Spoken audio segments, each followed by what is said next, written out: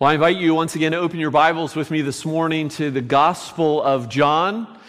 If you're visiting with us, we have begun a study of this gospel account of the life and death and resurrection of Jesus of Nazareth. We are in week 5, and we are finally going to finish chapter 1. So that's good news. 5 weeks, 1 chapter. Some of you are doing the math, and yes, I hope that each chapter won't take this long, but if it does, we're going to be in John for the next couple years. So we'll see how that goes. Wouldn't have been the first time that a pastor spends a couple years in John, I'm sure. As we finish up chapter 1 this morning in our study of this book, we remind you that after John's majestic remarks in the opening verses, the verses that we call the prologue, verses 1 through 18 in the Gospel of John, we are now, as of last week, we're in the first week of Jesus' earthly ministry. And so last week we covered the first 2 days of this first week of Jesus' earthly ministry, and today we're going to cover the next 3 days. So we're in the midst of 5 consecutive days that will again continue next week. But before we go there, before I read our text this morning, I want to remind you of this statement that we heard in the prologue in verse 11 from the Apostle John. He wrote this: He came, that is Jesus, He came to His own, and His own people did not receive Him.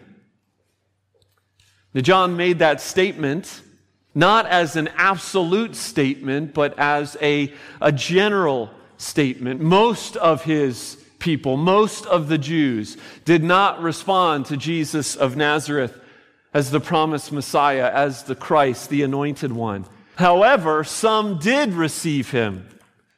And some did receive Him with eagerness and with anticipation. And these, this morning, are some of those stories.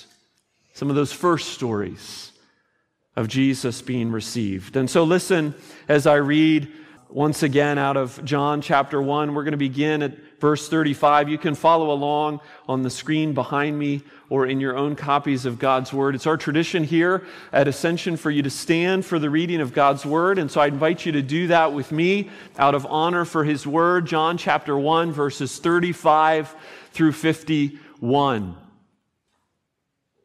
The next day, again, John was standing with 2 of his disciples. That's John the Baptist. And he looked at Jesus as he walked by and said, "Behold, the Lamb of God." The 2 disciples heard him say this, and they followed Jesus. Jesus turned and saw them following and said to them, "What are you seeking?" And they said to him, "Rabbi," which means teacher, "where are you staying?" And he said to them, "Come, and you will see." So they came and saw where he was staying, and they stayed with him that day, for it was about the 10th hour. One of the 2 who heard John speak and followed Jesus was Andrew, Simon Peter's brother. He first found his own brother Simon, and he said to him, "We have found the Messiah," which means Christ. He brought him to Jesus. Jesus looked at him and said, "You are Simon, the son of John. You shall be called Cephas," which means Peter. The next day, Jesus decided to go to Galilee. He found Philip, and he said to him, "Follow me." Now Philip was from Bethsaida, the city of Andrew and Peter. Philip found Nathanael and said to him, "We have found him of whom Moses in the law and also the prophets wrote, Jesus of Nazareth, the son of Joseph." Nathanael said to him, "Can anything good come out of Nazareth?" Philip said to him, "Come and see." Jesus saw Nathanael coming toward him and said of him, "Behold, an Israelite indeed, in whom there is no deceit." Nathanael said to him, "How do you know me?" And Jesus answered him, "Before Philip called you, when you were under the fig tree, I saw you." Nathanael answered him, "Rabbi, you are the Son of God. You are the King of Israel." Jesus answered him, Because I said to you, I saw you under the fig tree, do you believe? You will see greater things than these. And he said to him, truly, truly, I say to you, you will see heaven opened and the angels of God ascending and descending on the Son of Man. Amen. This is the word of the Lord. Thanks be to God. Amen. Go ahead and be seated. As we begin this morning, I want to return in part to a topic that we briefly talked about a couple months ago on Resurrection Sunday, on Easter. And the topic that we briefly spoke about, the issue I briefly spoke about, is the issue of testimony. Ours has often been called the information age. We've talked about that. But it can also be termed the age of the image. And in fact, many people have termed our age as that as well. You see, it seems that images, whether moving images or still images, have become the primary way that we engage the world, or at least one of the primary ways that we engage the world. Some of you kids don't remember this day, but I used to remember, many of you remember, when cameras were held in big, bulky bags and video recorders for parents to film their children's whatever were like cinder blocks that you put on your shoulder and carried around. As a result of the fact that now all those things are neatly in our pockets, all of our pockets, show me is often the demand, right? Show me is the demand for proving something's veracity. Words aren't enough. At times, the words even of those we love and trust aren't enough. Show me, we say. But here's the reality. History requires testimony. It demands somebody's words. Listen to these wise words of one scholar I read this week speaking about our access to the past. He says, we cannot avoid testimony and we cannot avoid interpretation. He's not just talking about the Bible, he's talking about any kind of history. We cannot avoid faith. What is commonly referred to as a knowledge of the past is more accurately described as faith in a testimony, in the interpretation of the past offered by others. So if we are going to live our lives in absolute skepticism about everything that we can't verify with our own eyes, in our own experience, or with our own five senses, we are going to be sure of very little, aren't we? And besides, even in this age of images are so easily manipulated these days. They at times can't even be trusted. So how can we know what's true? Well, that's a question that philosophers have mused upon for ages, something we could spend a lot of time on. We're not going to get into the philosophical weeds of how we can know what's true. I bring up the question simply, and lead our minds there simply to lead us to the message of this passage, to the intent of John the author. Because he wants you to know that Jesus is one to be believed. It's why he wrote these words. It's why he wrote this account. It's why he records the stories of these men. And so as we walk through the stories of these five men, I want us to see three truths this morning. Three truths that are first directed at John's original audience in the first century, but are also directed equally so to every one of you sitting here in 2023. And the first one is this. Three simple words. Come and see. Come and see. As we begin our passage this morning, two disciples of John the Baptist are introduced. One is Andrew, The other one is not named, though many assume that the one who is not named is John, the author of this gospel, the author of this book, the son of Zebedee. You see, John never mentions himself by name in his gospel account. Well, these two men, Andrew and John, they are followers of John the Baptist, meaning they have attached themselves to his teaching, to listen and to learn from him. His message has become their message. And this, of course, was not uncommon in that day, in first century Judaism, to attach yourself to a teacher, to a rabbi, to learn from him. But what is uncommon in our passage this morning is their defection from John the Baptist. How quickly Andrew and John shift their allegiance from their original rabbi, from their original teacher, to this brand new guy who comes on the scene, Jesus of Nazareth. But you see, John the Baptist had conditioned them for this very thing. They were ready for this. As we spoke about last week when we unpacked a little bit of John the Baptist's ministry, his was a self-abasing ministry. It was never about him. He was just a voice crying in the wilderness for someone whose sandals he was not worthy to untie. And so when he, in the presence of his disciples, says, "Behold, the Lamb of God," they knew what to do. And they go after him. Well, Jesus sees them, and he responds with a question. What are you seeking? That's what our ESV translation says. Now, we could think of that in a simple way. Something like Jesus is saying, "What's up, guys? What's going on? What are you doing?" Or we could think that in a deeper, probing possibility.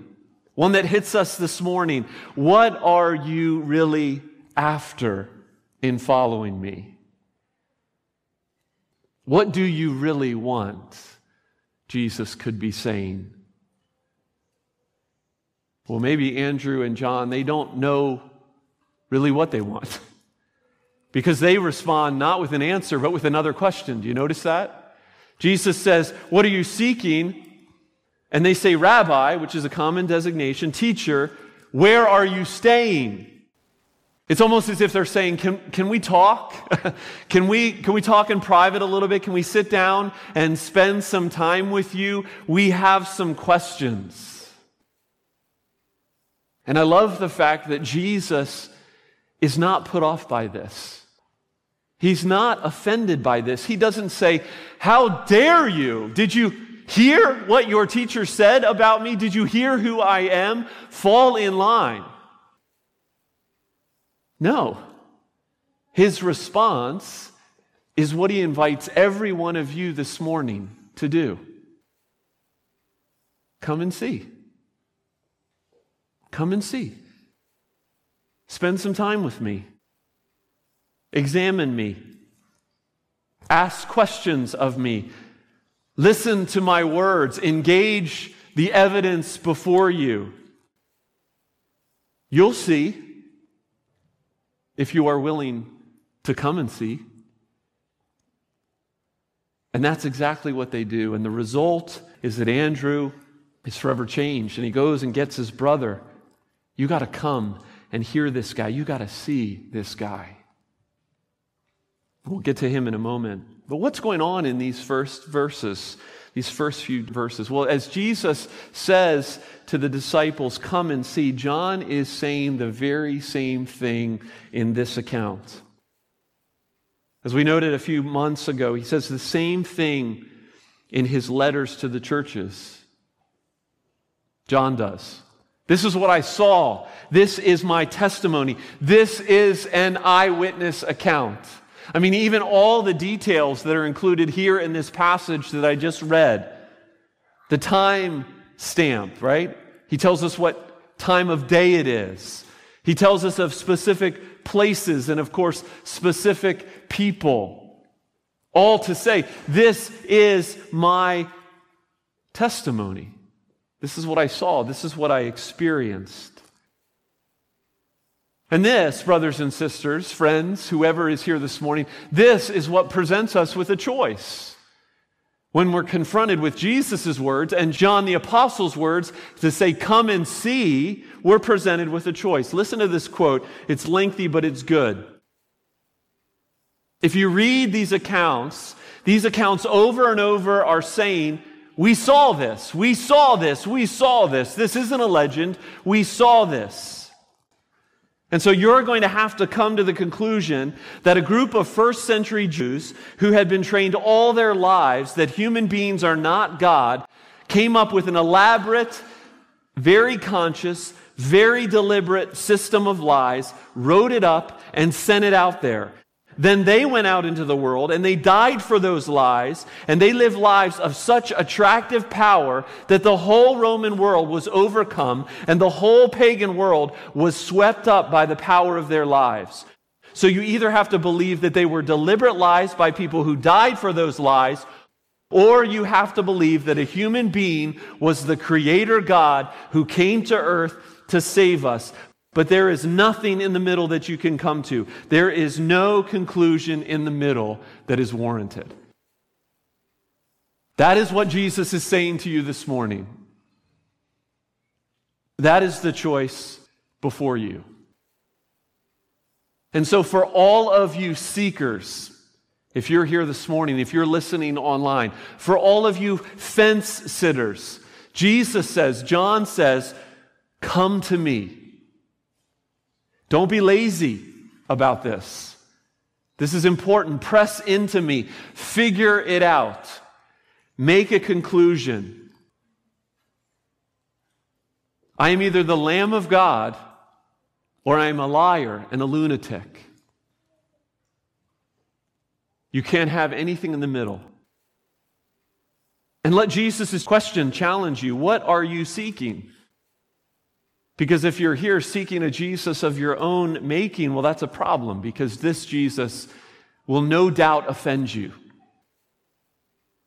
But if you are seeking him sincerely, if you are sincerely wanting the truth, like Nathanael, who we'll get to in just a moment, then he wants to reveal himself to you. So come and see. And then for those of you who I know and love, those who are confident in who Jesus is, be bold in the fact that the stories are true. As John says, as Jesus says, take these words upon your lips and in your lives. Those words, come and see. Do you know that every time Andrew is mentioned in John's gospel, he is either bringing someone to Jesus or he is referring someone to Jesus. Every time. What a way to be remembered. Now, some people, I recognize, have the gift. Some of you are natural gatherers. You're natural connectors. You're natural inviters. Obviously, Andrew had that gift, and we can be thankful for all those that do. But not having the gift doesn't completely absolve us from the invitation, from the obligation, from the opportunity to say to others, come and see. Come and see. After all, these were ordinary men who had seen someone extraordinary. That's it. They hadn't been trained for this. They just had experienced it. And their invitation to others naturally flowed from what they had experienced. They weren't salesmen. They were just sharing their stories. And that begs the question, for I think those of us who have grown up in the church, those of us who know and love Jesus, is how deeply and how dearly do we know Jesus? Really know Jesus. I mean, perhaps like Andrew and John, the apostle, we need to just spend a bit more time with him. That we might grow in that depth, in that breadth of his love, that it might overflow into the lives of others and those around us. Come and see. Come and see, Jesus says. Come and see, he invites us to take on our lips. That's the first thing I want us to look at this morning. But let's move on from the first three men to the other two. And the second encouragement this morning, which is simply this: rejoice that you have been found. Rejoice that you have been found. I love how Philip speaks to Nathanael in verse 45. If you have your Bibles open, he says, "We have found him, of whom Moses in the law and also the prophets wrote, Jesus of Nazareth, the Son of God." And you say, Philip, I'm pretty sure that Jesus said just 2 verses earlier that he had found you. Did you notice that? Jesus is the one who found Philip. Jesus is the one who said, "Follow me." But of course, isn't that the way it works? That's what we sing, Amazing Grace. I once was lost, but now I'm found. I was blind, but now I see. We sing that other more modern hymn, I was blinded by my sin. I had no ears to hear your voice. I did not know your love within, had no taste for heaven's joys, but your Spirit gave me life and opened up your word to me. We read through that, but it's a subtle nod to the glory and the sovereignty of God in all things, especially our salvation. It doesn't remove our responsibility to come and see, but it does acknowledge our absolute dependence upon Him. Rejoice that you've been found. Well, this is also seen in the calling of the last disciple that we learn of this morning. Nathanael, who we also believe is often called Bartholomew. Well, Philip appears to be easily found, quick to invite others to come and see. What's Nathanael's stance? Nathanael is a bit more skeptical, isn't he? Nathanael was from Cana, another city in Galilee, and when he hears that this Jesus is from Nazareth, he isn't all that impressed. Frankly, he shouldn't have been impressed. Nazareth was a small town of less than 2,000 people. It was not well thought of by fellow Galileans, and certainly not worthy to be the hometown of the long-promised Messiah. So while he probably isn't all that pleased about it now, Nathanael, his snarky comment describes the attitude of many in that day. Can anything good really come out of Nazareth? But again, notice how Jesus handles him. He isn't put off by this. Oh, I know that John doesn't say that he said it in Jesus' hearing, but he does record that Jesus had already found Nathanael as well. He had seen Nathanael under a fig tree. What was Nathanael doing under that fig tree? We don't know. Is there any significance to the fact that it was a fig tree? We don't know. Fig trees were often metaphors for Israel, but they were also just common trees in the area. We don't know all the details. What we do know is that Jesus, through supernatural, divine revelation, revealed himself to Nathanael, and it blew Nathanael away. He had been chosen. He was blunt, Nathanael was, but he was transparent. But his skepticism was not a turnoff. His sincerity was an asset. It's almost as if Jesus says, again, to us here this morning, to those who are willing to be open and honest, to those who are willing to be serious and humble, Jesus delights to make himself known and calls those he finds to follow. Well, this following part is something that we're going to return to again and again all throughout John's gospel. But Jesus gives a preview of what he means in dealing with Simon. Verse 42, he says to Simon, "You shall be called Cephas," the Aramaic word for rock. And then John gives us the Greek version, which means Peter. What's Jesus doing? He's not telling Peter what he needs to become. He is telling Peter what he will make of him. And this becomes evident as we watch Peter's story unfold throughout the gospel. You see, Jesus came to call us to new life, to give us a new name, to upend our lives in the best possible way. He gives new hearts, He gives new identities, He gives new callings. Follow me, He invites in verse 43. Not just give a nod to my teachings, but as Luke will record, deny yourself, take up your cross daily and follow. Imitate my life, my character, my suffering, and my obedience to the Father. These men had no idea what they were in for, but Jesus gave them a hopeful glimpse. We'll return to the following all throughout this gospel. But let's end on the hopeful glimpse that Jesus gives. And the third thing I want us to meditate on for just a moment, it's this. Get ready for greater things. Get ready for greater things. Come and see. Rejoice that you have been found, and get ready for greater things.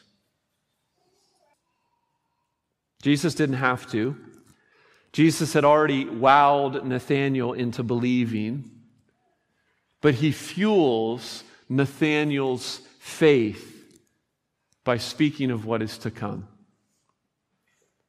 Truly, truly, Jesus says. This is a solemn pronouncement. It was often attached to the end of prayers. Amen and amen. Jesus is basically stressing the importance of what he's about to say. You will see heaven opened and the angels of God ascending and descending on the Son of Man. And all the ears of the Jews perked up. This phrase that Jesus just uttered, it was gold to the Jews who longed to be privy to otherworldly things. Greater revelation is coming, Jesus is saying. And as Jesus says this phrase, he's bringing in mind at least two things when he says this. First of all, he is taking his Jewish hearers all the way back to the book of Genesis, to the book of beginnings, to the patriarch Jacob and a dream that he experienced. You know the story. Let me read it to you, part of it. Genesis 28, verse 12. And he, that is Jacob, dreamed, and behold, there was a ladder set up on the earth, and on top of it reached to heaven. And behold, the angels of God were ascending and descending on it. Verse 17, and he was afraid and said, how awesome is this place? There is none other than the house of God, and this is the gate of heaven. Verse 19, he called the name of that place Bethel, which means house of God. The Jews would have known this story. This was a pivotal story in the life of Jacob. And Jesus communicates here that the stories like this one and more to come, they are all about me. I am the ladder, Jesus says. You can't ascend it yourself. But the good news is that through me, you have access to the heavenly realities. As I am lifted up on that cross, the gate to heaven will be opened through my work. I am the new Bethel, Jesus says. The place where God is revealed. The place where God dwells. That's what he communicates. But then secondly, Jesus takes the title of the Son of Man. And again, the Jews' ears perked up as they remembered Daniel chapter 7, as Daniel says, I saw in the night visions, and behold, with the clouds of heaven, there came one like a son of man, and he came to the Ancient of Days and was presented before him, and to him was given dominion and authority and glory and a kingdom that all peoples, nations, languages should serve him. His dominion is an everlasting dominion which shall not pass away, and his kingdom one that shall not be destroyed. In other words, Jesus is saying, Hold on, Nathanael. Hold on, disciples. You haven't seen anything yet.